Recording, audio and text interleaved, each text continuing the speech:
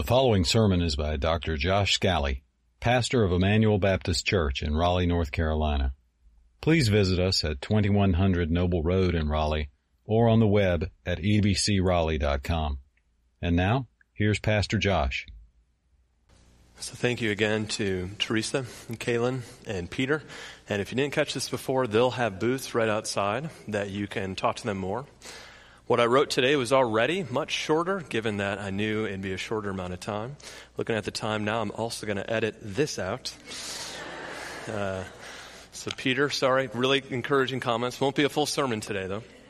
Just a couple thoughts. So Hebrews 12, 1 through 3, just a couple thoughts on today as we reflect on God's goodness over 73 years to this church. One of the things that many of you will do, and many of you have done this already in your testimonies, you've mentioned people who have been a huge witness to you to see the Lord. People that have been a huge impact in your life to help you see the God that is the reason we're here this morning for. In fact, some of you, when we walk across the hallway to eat, you'll see a table with pictures and memories, even an old television with a VHS tape playing about old programs that happen here. And you'll think about people in your life. And something similar is happening in Hebrews. Many scholars think Hebrews is the only written sermon in the Bible.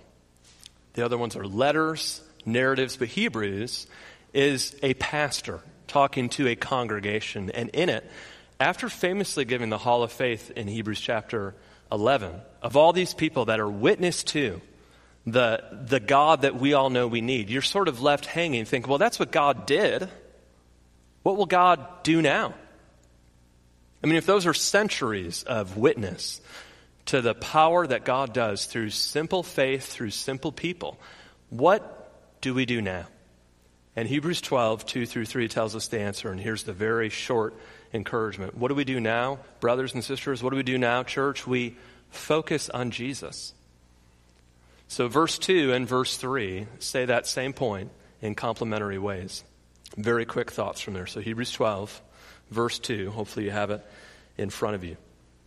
Looking to Jesus, the founder and perfecter of our faith, who for the joy that was set before him endured the cross, despising the shame, and is seated at the right hand of the throne of God.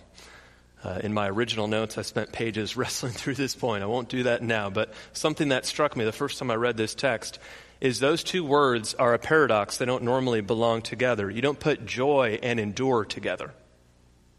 If something's wonderful, it's just joyful. You don't endure it. If you're describing something that you have to endure, it's because it's not a joyful thing. So why does the Bible put these two together? And I believe the answer is because it's showing us what true courage is. Courage is not the absence of fear. It's the presence of greater joy in the face of fear. Here the Lord Jesus is facing the most fearful thing that the God-man can face in his divinity and his humanity. He is facing a death so awful that the Gospels record him saying, "My soul is overwhelmed." There he is sweating drops of blood. But instead of trying to dig deep for grit that he has internally, or instead of stoically deadening his heart to feeling, he feels something greater that causes him to be able to face fear, and that is he faces joy. The joy he faces is something that's actually outlined throughout this little letter, the letter of Hebrews. It's joy in pleasing his Father. It's joy in bringing many sons to glory. In chapter 2 in Hebrews, we read that he is not ashamed to call you and I his brothers. That's a joy for him. It's joy in a seed being planted into the ground and dying, but then confidently bringing forth much fruit. So brothers and sisters, when we think of all the blessings we've had in generations past, and we wonder, can God still do that today? I would encourage you to look to the courage of Jesus at the cross. That's the one who still gives us the strength so that we don't collapse in the middle of our race. Hebrews has made a pivot after chapter 11 to chapter 12, verse 1, saying that there's a race set before us. Every one of us has the race. Every generation, every church has the race that God has providentially placed. And the fuel for it first is Christ, who had true courage, that had joy and endurance. But let's look at the next phrase in Hebrews 12, verse 2.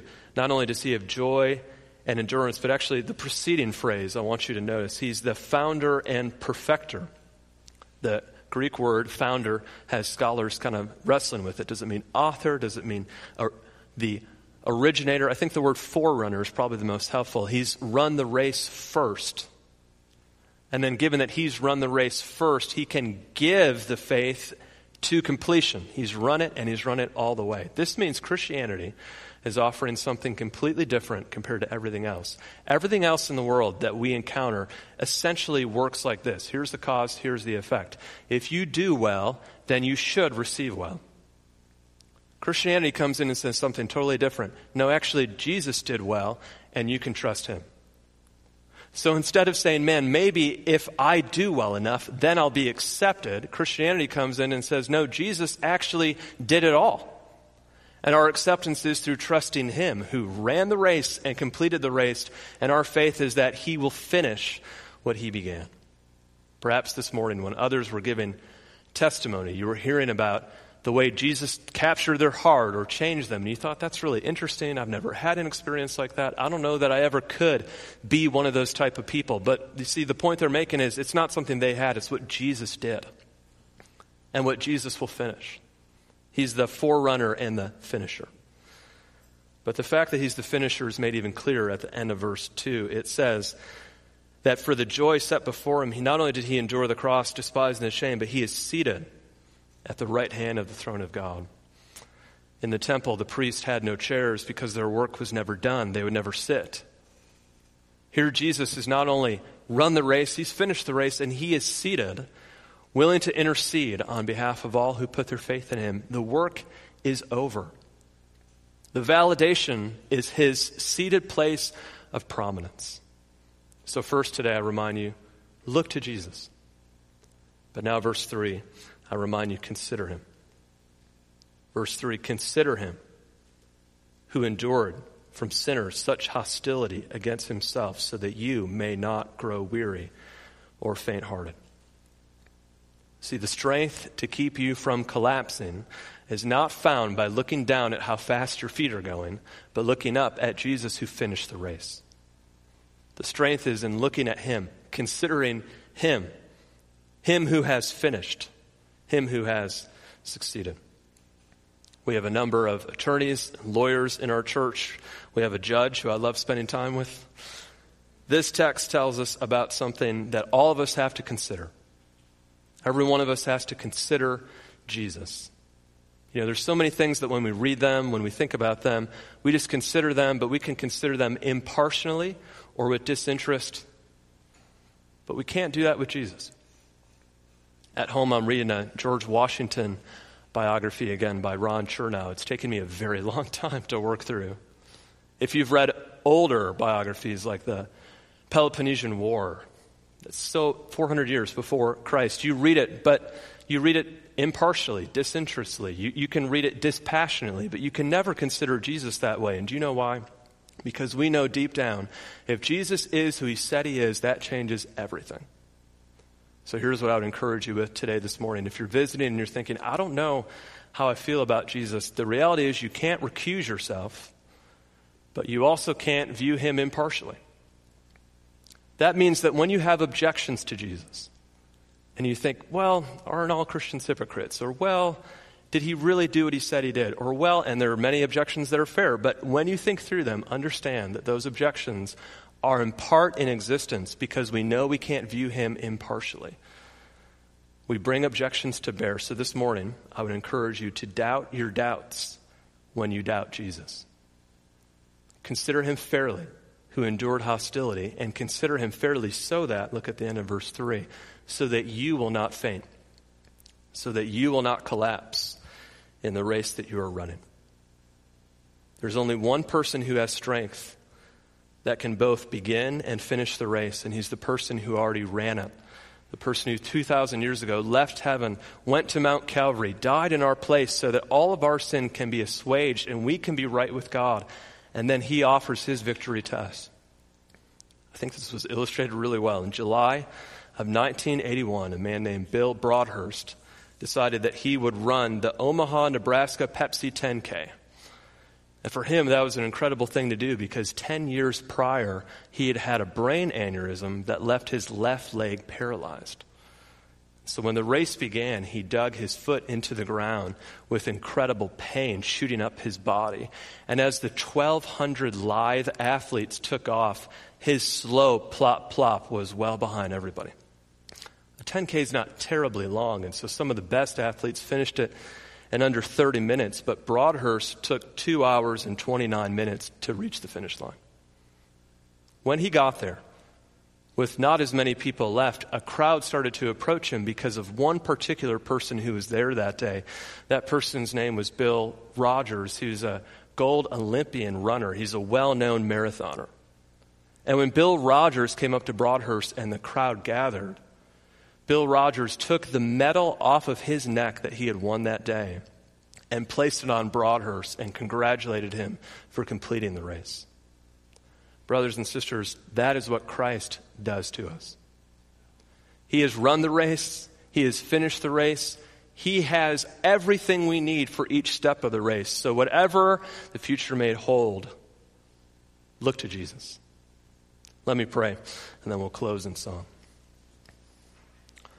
God, thank you today so much for Bill and Latrell. Thank you for us hearing how they came to faith. Thank you for Mike and Teresa, Lord. It's so encouraging to hear how they came to know the Lord. Thank you for Teresa and Kaylin and Peter, and thank you for ministry they're doing in this area.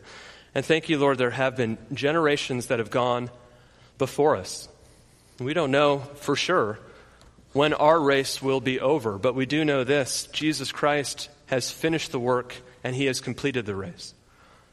So this morning, our confidence must not be in how fast we think we can move our feet. Our confidence must be in the Lord Jesus Christ who has finished the race.